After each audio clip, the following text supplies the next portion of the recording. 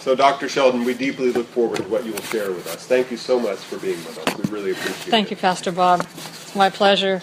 You all out there can call me Jean, the doctor bit, you know. That is what it is. I got my doctorate to learn, not to parade a degree. The title for my series the rest of this week is From Real to Fraud, From Fake to Authentic.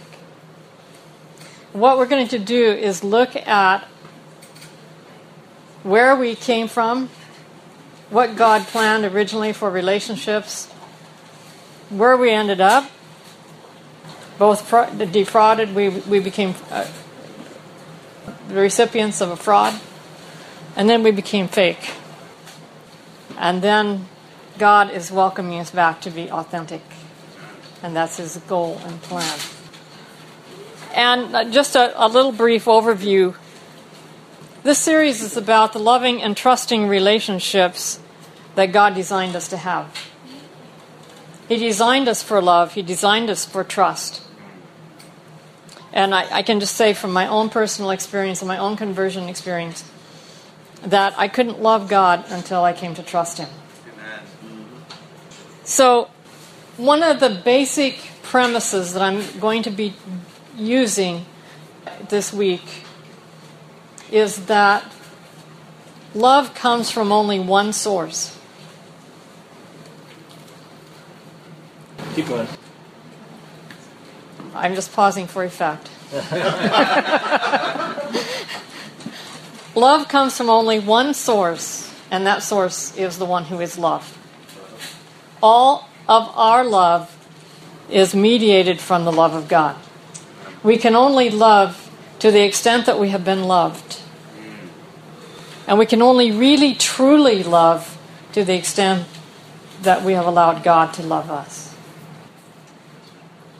1 John 4:19 puts it this way: we love because He first loved us. I consider that a spiritual law that can't be broken. Something like laws of physics.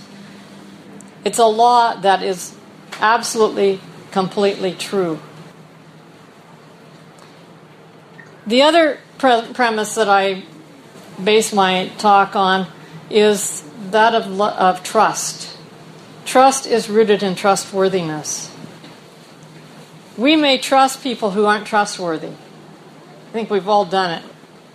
My dad, who is 96 now, a few years ago, trusted somebody on the phone to fix his computer because the computer was acting crazy, and he got scammed several $100s. And it required all kinds of things to get that centered. And because he sent my email address, I got the same virus. Fortunately, I had IT at PUC to back me up, and we got everything together before I got scammed. So sometimes we trust people who aren't trustworthy, but when we do, we lose our trust. And so trust is built upon trustworthiness. And like love, there's only one being in the whole universe who is completely, absolutely, completely trustworthy in the sense that He can give it to us. He can inspire us to trust Him. We can trust the angels because they're holy beings, but not in the same level that we can trust God. These are the kinds of relationships God intended us to have. These are the true, the real kinds of relationships He intended us to have. He did not intend us to have to try to love. He did not intend us to have to go through all kinds of legal hoops in order to have a relationship. He did not intend us to have to rely on fear and force and external control measures in order to duly love someone. He wanted love to be natural, inevitable from our relationship of having been loved by God. And of course, our parents play a role in that by loving us. So I'm going to shift topics slightly right now because this is another piece of what we will be doing the rest of this week. The second topic is how sin and the rise of ancient civilization in Mesopotamia, or Assyria, Babylonia, has morphed them into artificial relationships of manipulation and control. This was a new discovery to me. I won't tell you how many years I've been working on Babylon, but by an interesting fate of circumstances, I ended up doing my doctorate in the ancient Near East. It wasn't what I originally planned. I planned to do New Testament. And I signed up for a program where I thought I could do New Testament, and it turned out I couldn't do New Testament. But I had an utter fascination for Babylon. I wanted for years to get to the bottom of what Babylon really was. I wasn't convinced that we had it all together as a church. That doesn't mean we're wrong. It just means that there's more. There's much more to Babylon than what we have uncovered. And I had a working premise that I didn't know if it was true or not, that Babylon is kind of put down in the Bible for historic reasons. And one of the first reasons I found is that Babylon kind of in the Bible represents all of Mesopotamia, ancient Sumer, Assyria, and Babylonia. So when we use that term, just keep in mind Babylon is more than just Babylon, the city. But what I discovered is that Mesopotamia was the earliest civilization that influenced the Western world. We now know that they influenced Greece, and through Greece to Rome, and even Roman Christianity.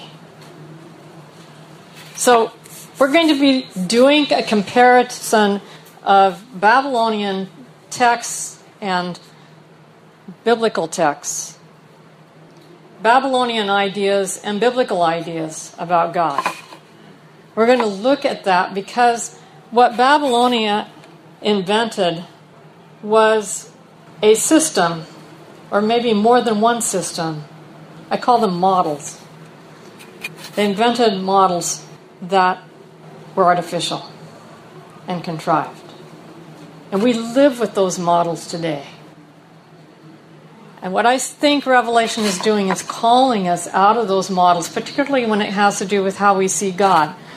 So don't get braced for my telling you to run away to the wild and live outdoors and forsake civilization. I'm not going to be doing that. Though there is a time, Revelation tells us, when we will be bereft of economic, legal, and governmental support.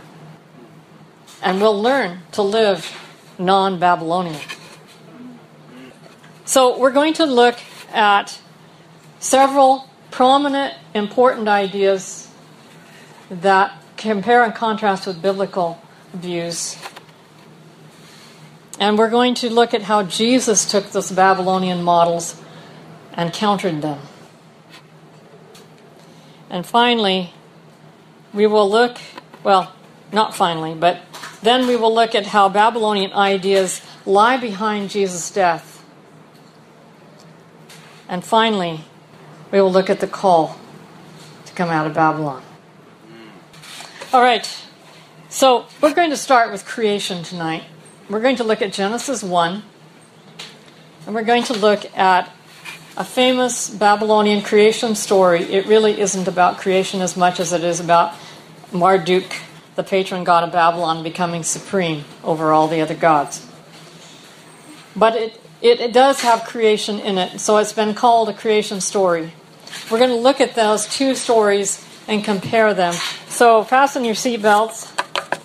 I'll try to talk slowly enough that you can grasp some of the things that are going to be unfamiliar to you.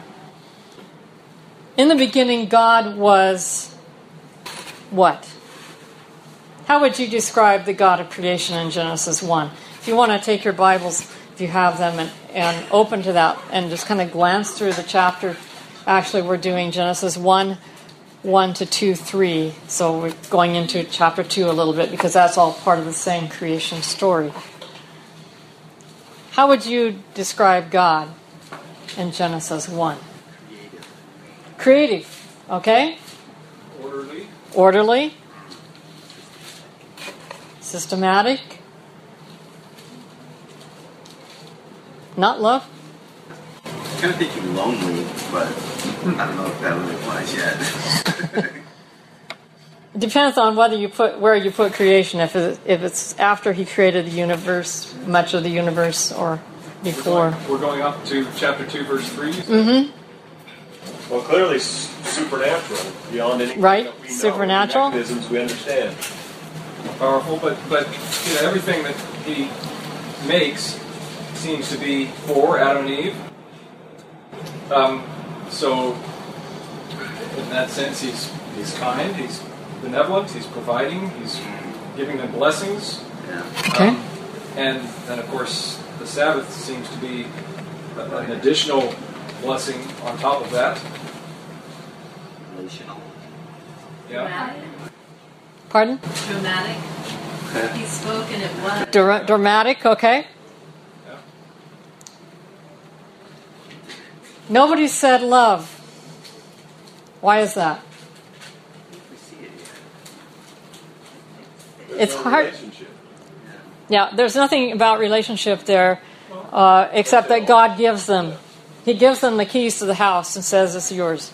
Well, you have some hints of relationship. Then God said, "Let us make man in our image." Mm-hmm. And so God is a relational being even Okay. outside of creation. So let us make man in our image is a relationship rather than just something static.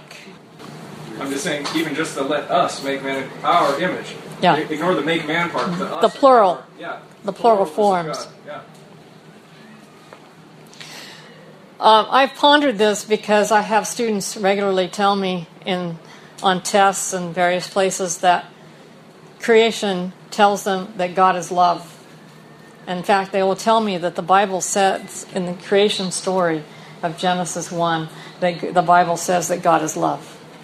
And I'm looking at my Bible and going, where is it? But one thing I think we can say from the wording of this passage is that God is good. Yes. Everything he creates is good. And goodness is the term he uses when Moses asked to see his glory.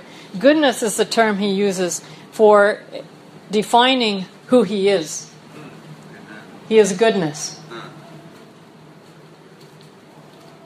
Why not love? I pondered that too. God is mentioned as loving only about 17 times in the entire Old Testament. Why? Well, What word for loving are you making that statement based on? based on the Hebrew word for love, the classical Hebrew word for love, which is ahav. Okay. It's not used of God very often. Now, there could be two reasons for that. One is that love can be romantic, and that, I think, well, the Jews, as they read the Song of Songs, believed that this was a book not only about two human beings who fell in love with each other, but this reflected God and Israel. I think they would see that. But to really say that God is ahav in the romantic sense just really didn't cut it. The second reason, and the one I think is the most important, is that the terms for love were co-opted by the ancient Near East, particularly Mesopotamia. Love was treaty loyalty to your suzerain overlord who conquered your city. You were commanded to love him. God does say, "You shall love the Lord your God."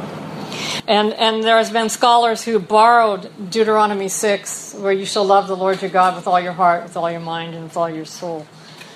They borrow that treaty language and say, well, that's only about loving God in terms of loyalty. It really doesn't mean you love him. in the truest sense of the word. At any rate, the Bible does not seem to depict God using those terms very often. They do. It does some. And in fact, every time in those 17 times, almost every one of them portrays God as like a parent who loves his children, or something along those lines. But it doesn't seem as clear and as thorough and as really loving as Jesus portrays the Father. So the other thing I see God as represented in Genesis 1 is light. Light represents truth. Reality as God intended it. So in Genesis 1:3, when God says, "Let there be light," is it possible that light actually came directly from him? And that originally we lived in the light of God's glory. Because we don't know where the light came from. It's not the sun. So John 1:1-4 says his light was the light of human beings. He was the light that enlightens everyone. Now, light is not reality. Light is how we see reality. It's the medium that we use to see it. So light creates the ability to see reality. It creates transparency. And God is transparent. And you think about relationships in our world today. How many of them are truly transparent? And that's the fraud, the fake, that we're going to be talking about.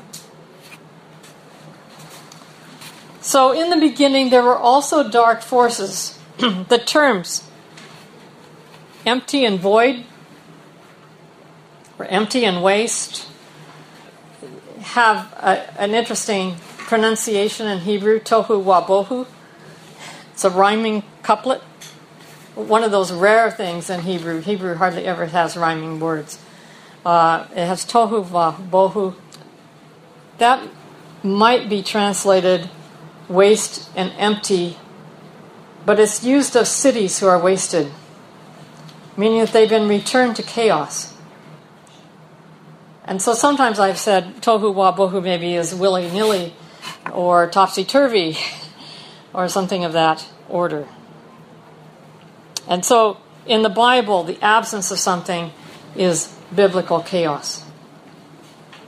So Genesis 1 tells us with the darkness and the deep, all of those were images that the ancient Near Eastern mind understood were chaos and evil.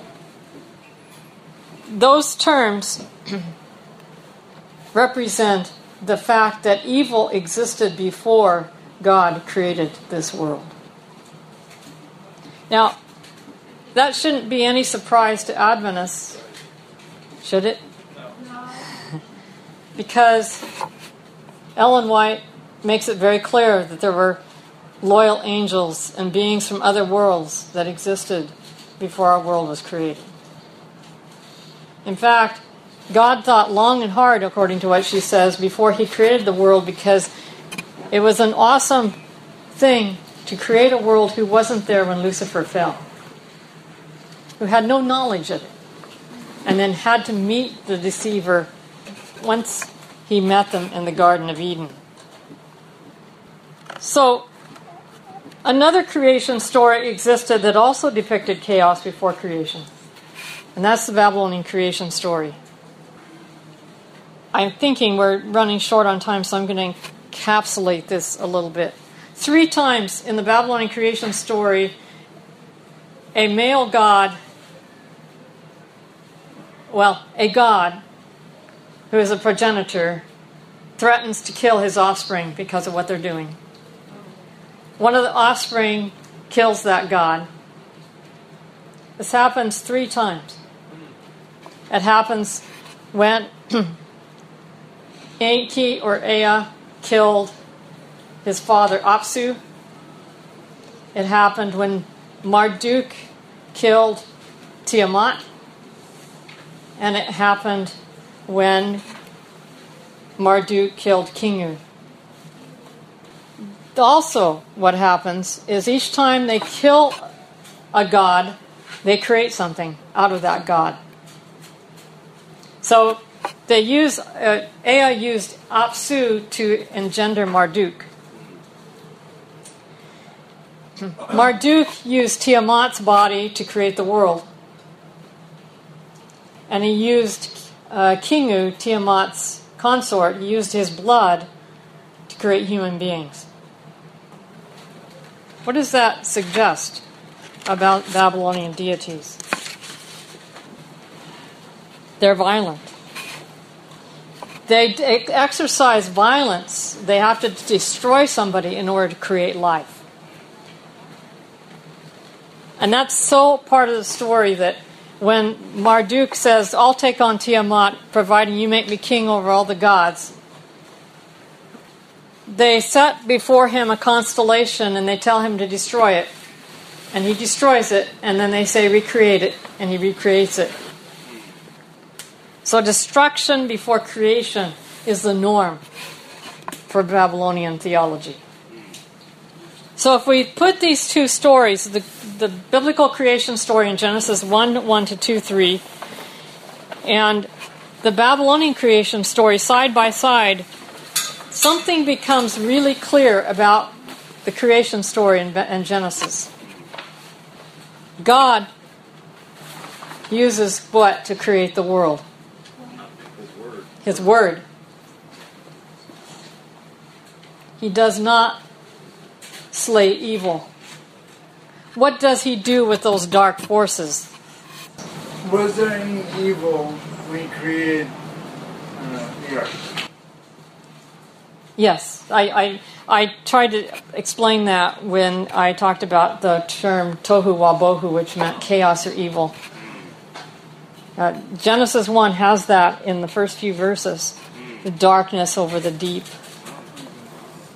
How does God deal with evil in Genesis 1?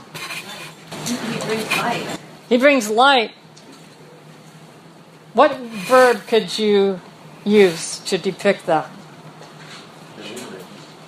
Illumination, to illuminate. Dispel. Expose. In a sense, doesn't he transform?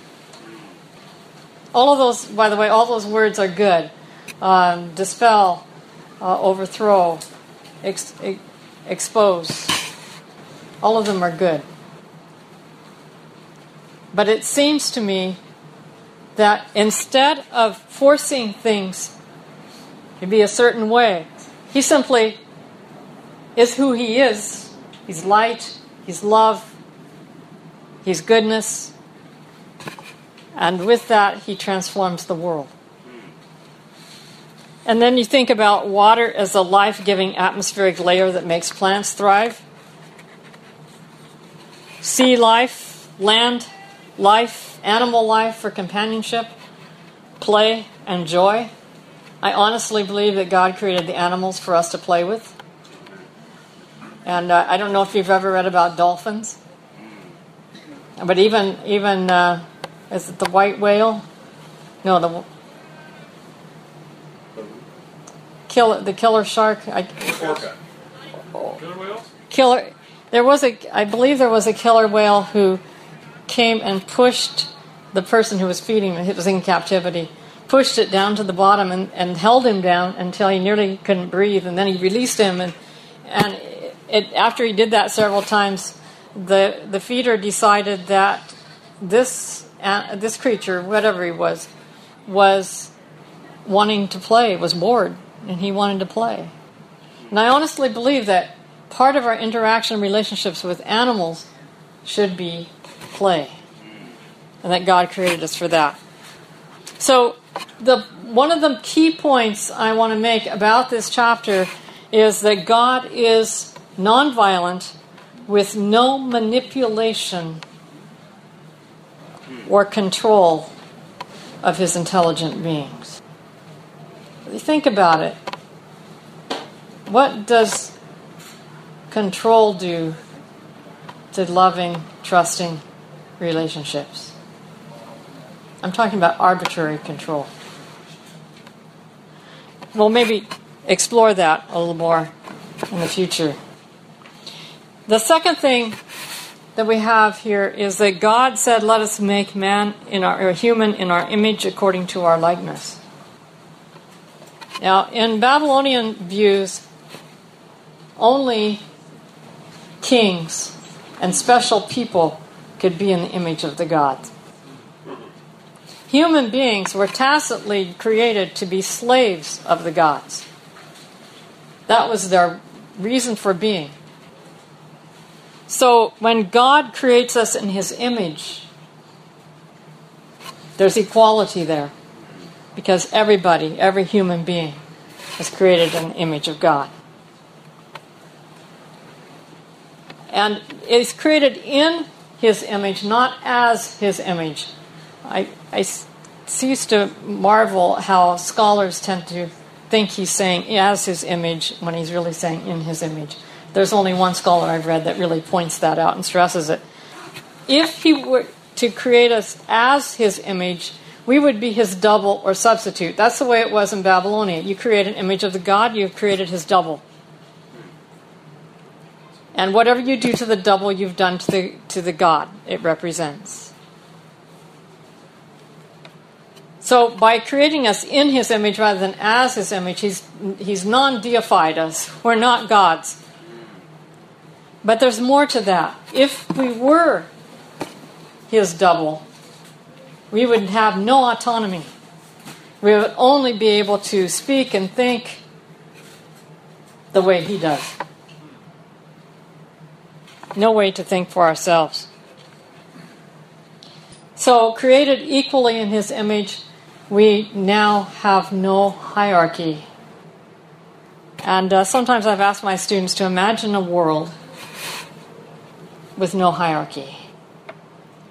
And I've had mixed responses to that. Some get into it and really go with it, and others balk and say, look, God is up there, He's over us, and we're down here. That's hierarchy. You can't do it without hierarchy. You have to have hierarchy. Is that really true? Well, it's true that God is our owner. He created us. He owns us. But how does He treat us thereby? And that's the very important thing that I think we need to think about. Does He treat us? Does He lord it over us? Does He rule over us like people on this world rule? Finally, we have the Sabbath. God finishes creation and stops, not because He's tired, but because He's done. Creation is complete and it's good. Now, the Babylonians also valued rest as a signifier of the gods. Human beings could not rest. They were slaves. So no chance that the gods would ever give them a Sabbath. You see now how beautiful it is that when God rests on that seventh day and then sanctifies it and hallows it, He set it apart for who? Us. And by doing that, He obliterates the Babylonian view that rest is only for the gods. God's resting in Babylonia also signified their control and supremacy. That's not how it is in the Bible. Because God shared His rest with us. Now, I'm going to spend some time on the Sabbath because to me it's very, very important and significant when we look at it in terms of Babylonian holy days. I'm not going, well, maybe I will tonight view that a little bit. The Babylonians had evil days. They were taboo days where you dared not do certain things lest you offend the gods. And they were part of the lunar calendar, so they came on the 7th day of the lunar month, the 14th day, the 19th day, the 21st day, and the 28th day. Roughly what you have, except for the 19th, is every 7 days in the lunar calendar you have Sabbath, or these evil days. I shouldn't call them Sabbath, they're not. So you have these evil days that are taboo days. That's not what Sabbath is about. It's true that there's a prohibition against work. Imagine God having to tell us to take time out, as though we just were only made to work. I don't want to interrupt you if you're not taking comments, but your comment about the resting being a sign of supremacy in some ways. If that does carry over to the biblical view at all, then God is sharing His supremacy in some sense, and treating us like a kingdom of priests who get to rest like we're royalty, even across the board. I love it. That God shares our supremacy, His supremacy with us by giving us Sabbath. I love that. I love that.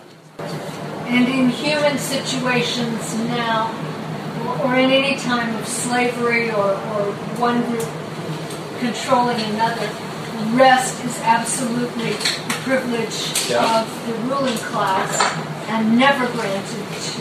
Right. It's still that way, isn't it? Rest is only of the privileged class and never of the slaves or the servants. So for the Sabbath commandment specifically to include the slave, the servant, is radical. That's awesome. Yeah. That's great. The other thing you need to know is that when it comes to rest, the Babylonians understood place as rest. When Marduk finishes creating the world and creating human beings to be his slaves, the gods are so happy, so relieved that they don't have to do the slave work themselves. They have human beings now who are created just for that task, that they tell Marduk, we will build a city as a resting place. Babylon shall be its name. Actually, there's a discrepancy in the text whether they name it or Marduk names it. But that's the place for rest. Well, I want to talk a little bit about a concept that you may never have realized before.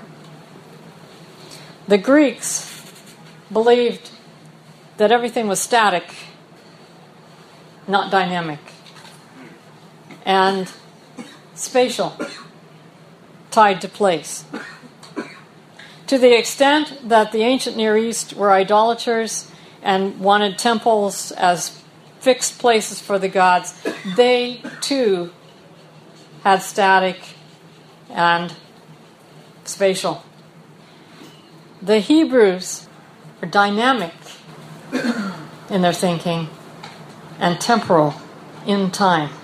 This is not about marking time, controlling time. This is about living in time. And the Sabbath denotes that. So the contrast being, in order to have rest in the ancient Near East, you had to have a place. But for God to have or provide rest, you needed time. Marks it in time. Well, which is most necessary for relationships? Time. So when you have static and spatial, your relationship changes. When you have dynamic and temporal, you have flowing, constant relationships. The gods operated in Babylonia in legal constructs that involved control of human beings, and their human slaves were not free to develop dynamic relationships with them. In fact, my favorite picture on this is a picture of a worshiper with his hands clasped, held to his chest, and standing before the deity as a dutiful slave. So to me, the creation Sabbath would come to embody dynamic relationships, love that creates love, trustworthiness that makes for trust, and freedom and harmony. No force, manipulation, or control, nothing arbitrary. Equality equality even in a sense with God. Not that we're God. But there's none of this touting over us his supremacy. So equality, a level playing field without hierarchy. Nurture, selfless giving, abandonment of self to others. No competition. No pitting oneself against another. And I know that kind of hits hard, but think about it. If you're competing against someone, that changes the dynamic of love. Self-control instead of controlling others. Creation reality transforms from the inside out. It does not conform in the sense we're used to. That's why Paul in Romans 12:1 says, don't be conformed to this world. Using a very appropriate verb because that's what the world does. It makes us conform. Don't be conformed to this world, but be transformed. Transformation is something internal. It's not externally contrived. Think about it in terms of the natural world. We have photosynthesis, the process by which organisms such as green plants use sunlight to synthesize food from carbon dioxide and water, generating oxygen. There's no force in that process, is there? But suppose you beat up your plant because he didn't grow properly. Would that make him grow better? No. And I think of Ellen White's comment about raising children, reminding us that they are like plants, and they need to be nurtured and gently trained to go the direction they need to go. If we look a little bit at Genesis 2, God planted a garden home and gave our first parents the keys to it. Would you, knowing the history of Lucifer's fall, do that? If you brought a car home and your teenage son, you knew that he ran around with the wrong crowd, would you hand him the keys and say, here, it's yours?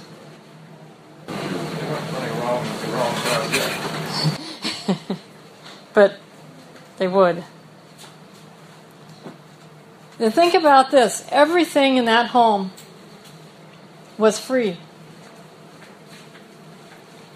They didn't have to pay a light bill. They didn't have to pay for food. They didn't have to pay for clothing. They didn't have to pay rent. Everything was free. I sometimes like to call it a garden of grace, even though I know that's not really the appropriate term. But Greek, charis, which is grace, is a gift. So maybe we call it a garden of trust. It's centered on relationships. Bond of trust between humans and God, the bond of trust between one another. So I'm suggesting that God created 3 models. The first model is creation. With creation we have natural law,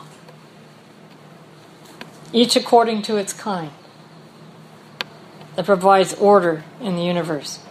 We have cause-effect, something that an arbitrary, contrived, manipulated world seems to forget. And we have inevitability, that something comes out of something. Actions produce results. That are inevitable. It can't be changed. Internal locus of control. Instead of having someone control me from the outside in, I now control myself from the inside out. Connection and interdependency. Nothing in nature lives fully for itself. Everything benefits something else. We found that out, tragically, when we tried to wipe out certain species.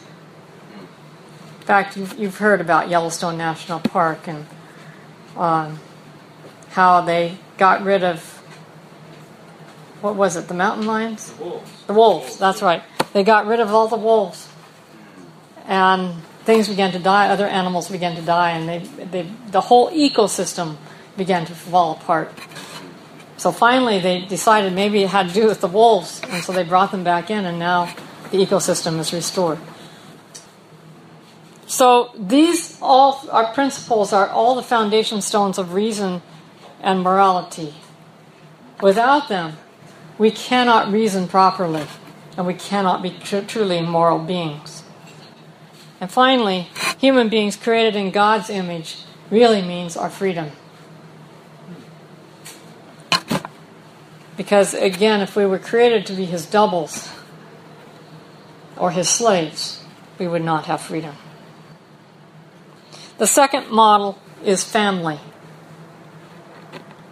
You could say relationships, but since all of these have relationships embedded in them, I'm going to choose family. And if you think about marriage, you have trust, intimacy, teamwork, love, all of those qualities. In parenting, you have nurture, development, and also love. And I want to talk about development. We tend to forget sometimes that small people are developmental by nature. That you can't just sit them down and tell them what they ought to do and expect them forevermore to do it. They have to grow the wiring, they have to develop, and that is a dynamic situation rather than a static one. With the family, there's also self-sacrificing love, genuine relationships, friendship, source of moral character.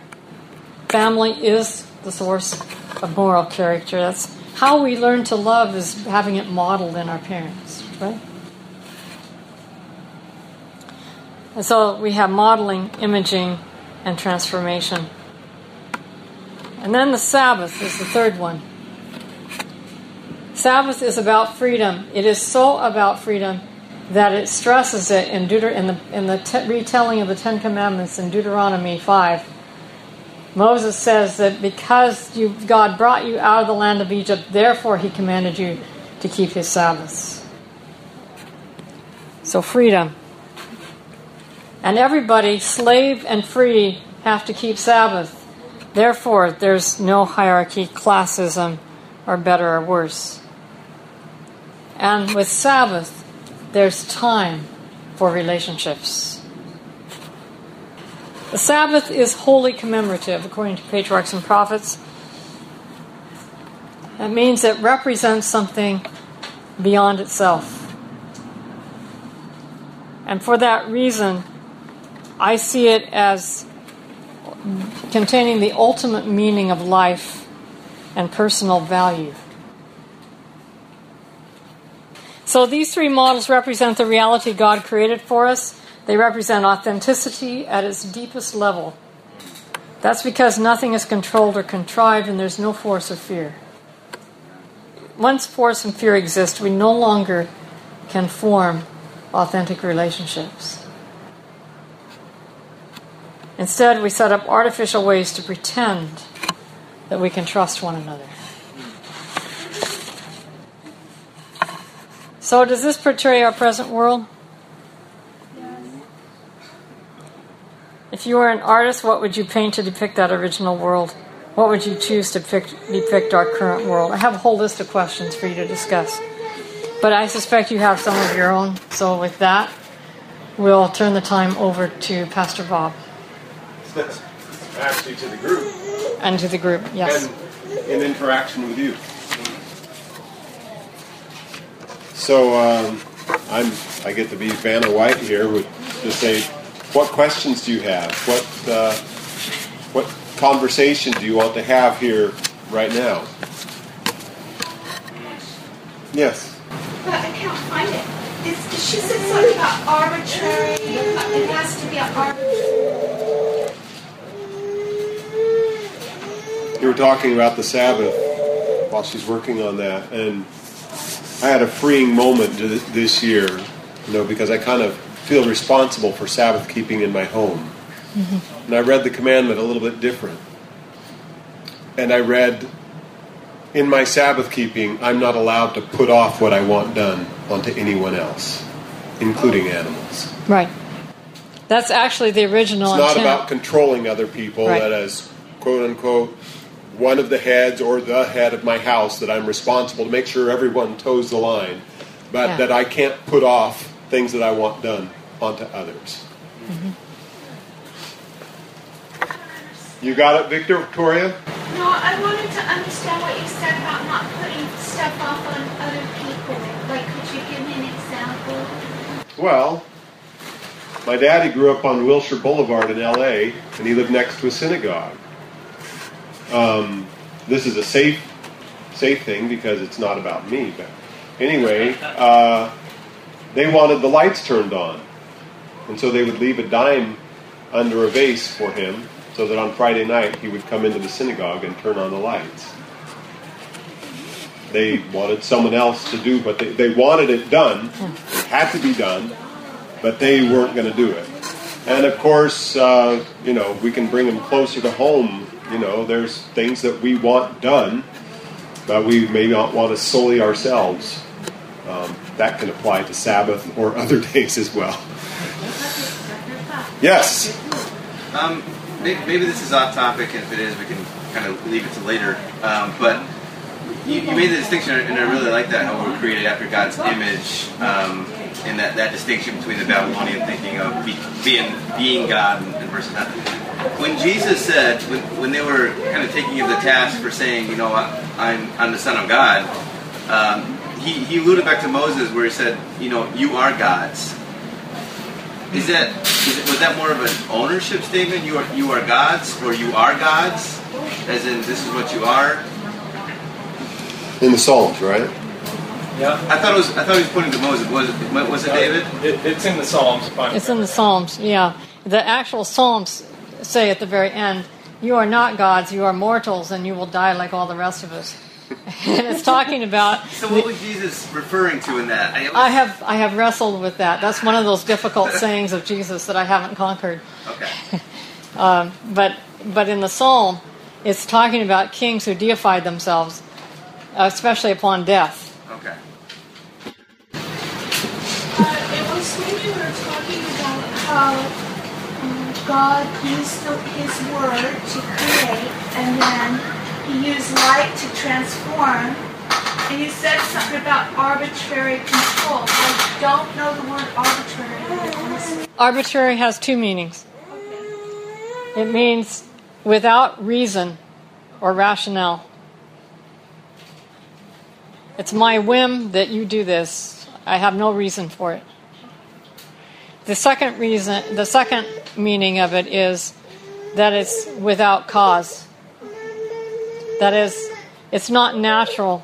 It's not inevitable. It's something I've contrived. You were saying how light dispels darkness or evil. Mm-hmm. So did evil exist before Satan? Yeah, I maybe you weren't here yet when I talked about the first few verses of Genesis and The how... question was, did evil exist before Satan? Oh, Not did evil exist before the creation of this world. did evil exist before Satan? Yeah. I don't believe so. I think he invented it. Yeah. Well, this is like kind of physics. Okay. But I have the thought that, which I love, the idea that light dispels darkness. The devil was there Yeah. at that point. So there was Because the earth was created after Satan was fell. Was Right. thrown out of heaven. That's my assumption. Okay. Sorry, Bruce, I'm going to prefer non-staff before staff. Let's go right ahead. It's okay. Can I just go back to Jesus saying you are not gods? Can you give me the text for that? Jesus. Bruce maybe has it. I haven't got it, but we can find it. Jesus says you are. says, he quotes a psalm that says, you are gods, not you are not gods. And she's saying the end of the psalm actually says, this is a bit tongue-in-cheek, you're deifying yourselves, you're not gods. That was my take on that. I'm not that familiar with the psalm, where it's from Yeah, I hope I have the right psalm. I hope I'm not leading you Now, astray. isn't Jesus basically being called on saying something that implies he's the Son of God, and they're Yeah. saying, and he's like, what's the big deal? Psalm It says we're all God. Yes. Well, this is getting into meetings here. Remember when Satan said to Eve, if you eat of this fruit, you shall be as a god? See, God already offers that, already tells us that we're equal with. We're like God. Yeah. I'm hesitant to use the word equal. Yeah, I don't. I wish there was a different word, a better word. He relates to us as if we are As not if inferior. as if we are not inferior. That's because you don't have a conversation with someone who's not your equal. True. Yeah. And so God has conversations with us. right. Kings don't do that with And subjects. God has people argue with them in the Bible. Yeah. Yes. Kings give directives. And that's something Babylonians just never did. They never argued with their gods. And you notice how Satan talked to Eve. He offered her, ye shall be as gods. Yeah. He really is undermining who Yeah. she is. Yes, that's what I... Yeah. I'm not the first to note that, by the way. There's been other people before me. Okay, there was other hands up. Yes, Bruce. Staff can now speak. Thank you. Question even. Argue if you wish. Well, you had referred to like the light at the beginning, perhaps being, emanating from God Himself in some way, and clearly, the way you said it was, it comes from God. Well, clearly it does. He said, "Let there be light," and there was light. So, it directly comes from God in that sense. But I had heard elsewhere someone quoting Psalm 104:2, which is a creation psalm, or it says, "He wraps Himself in light as with a garment. He stretches out the heavens like a tent." And so some have inferred exactly what you were saying from that psalm, which is talking about creation, that God Himself shows up and He's bright. Most directly, as you said that, for me, when it says in the New Jerusalem that there's no need of the sun or the moon because God is our light. God is our light. Yeah. Yeah, and if that's the case, then it makes sense. Yeah. That'd be at the beginning. But I'm maybe wishing to draw a little bit of a distinction between, light is not goodness. Light is what allows you to see, and that's a good thing. And dark is not evil. It is what prevents you from being able to see, and that can be a bad thing. So I would hesitate to say that the darkness and chaos of the earth was in some sense evil. It was disorderly. I'm not saying that chaotic. from our perspective. I'm saying that from the Hebrew perspective and the Babylonian perspective. Darkness and the emptiness and void and all of that in the deep were symbols of evil to them. And that still persists on the Sea of Galilee. Yeah, They and felt so that the Bible, tempest. when it uses those terms, it is using those Well, elements. and from a survival perspective, those places are uninhabitable. They're not safe. They're not. Right. God makes a wonderful place for humans to dwell in, and that didn't exist before. It would have been horrible if He had just plonked them on the earth in the formless and void conditions. But anyway, so I was just struggling with that a little bit, going, well, do we equate the chaos with evil? Because were there, and this is back to her question, were there not other perhaps formless and void worlds, right? Undifferentiated worlds, having no evil connotation about them, uninhabitable perhaps, but. See, Anyway. that's our bringing to the Bible something that the people in the It's Bible not dealing didn't. with. Okay. Yeah. Brett? No. Okay, it's all covered, okay. Going to Matt. I love what you said at the very beginning. Our ability to love is purely based on being loved in that experience. Can we love based off an intellectual understanding of God's love? Can we translate that into love? Is that possible? Or must it simply be an experience first before it can... You can't teach love. I've never found a way to teach love. In fact, there's my favorite statement on this in Desire of Ages is page 22. Love cannot be commanded. It cannot be won by force or authority. Only by love is love awakened. So how does that apply then to modern psychology, I guess, that tries to help people to change? It's behavioral modification. It's not love-based. And this is where I depart from psychology, Yeah. I have to say. Ramifications are huge. Yeah. That's powerful. Yeah, it is huge. There was a hand in the back. Well, just speaking from working with kids from orphanages and Pennsylvania, and you can teach emotion regulation, you can teach social interaction skills, but you can't teach that connection and love on a deep scale that you get from that primary attachment figure. You have to experience that and form that, and I think that's why people get into sorts of negative relationships, is you don't know how to have a positive relationship, what that looks like. So you get into negative patterns of relationship, and you have to figure out, what does a positive relationship look like? What does that interactions look like? And you only get that from walking through it, which you're supposed to do with your family. But if you don't have a good family system or a primary care provider, you can't do that.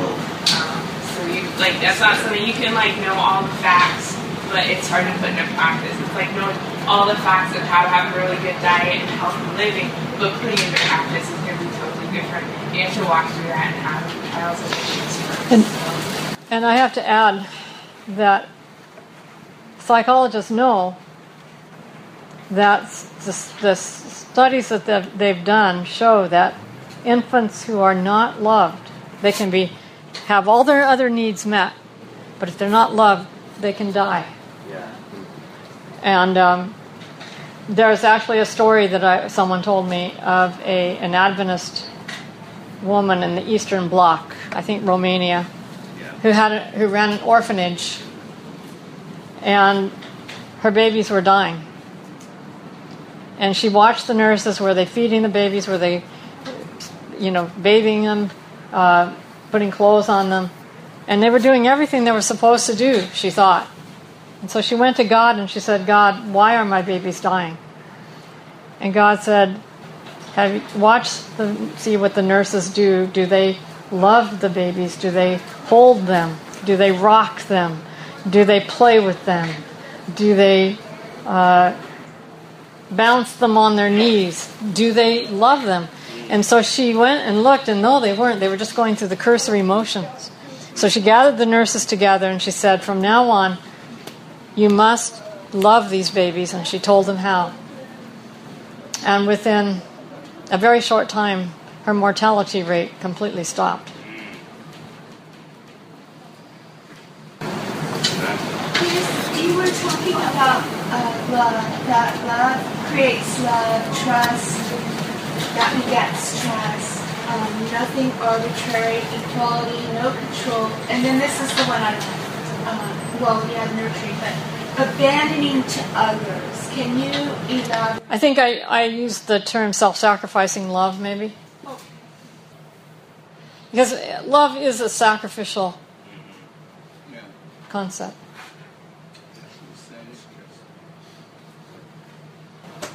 Well, thank you so much. I'm wondering, I think, what time is it getting to be?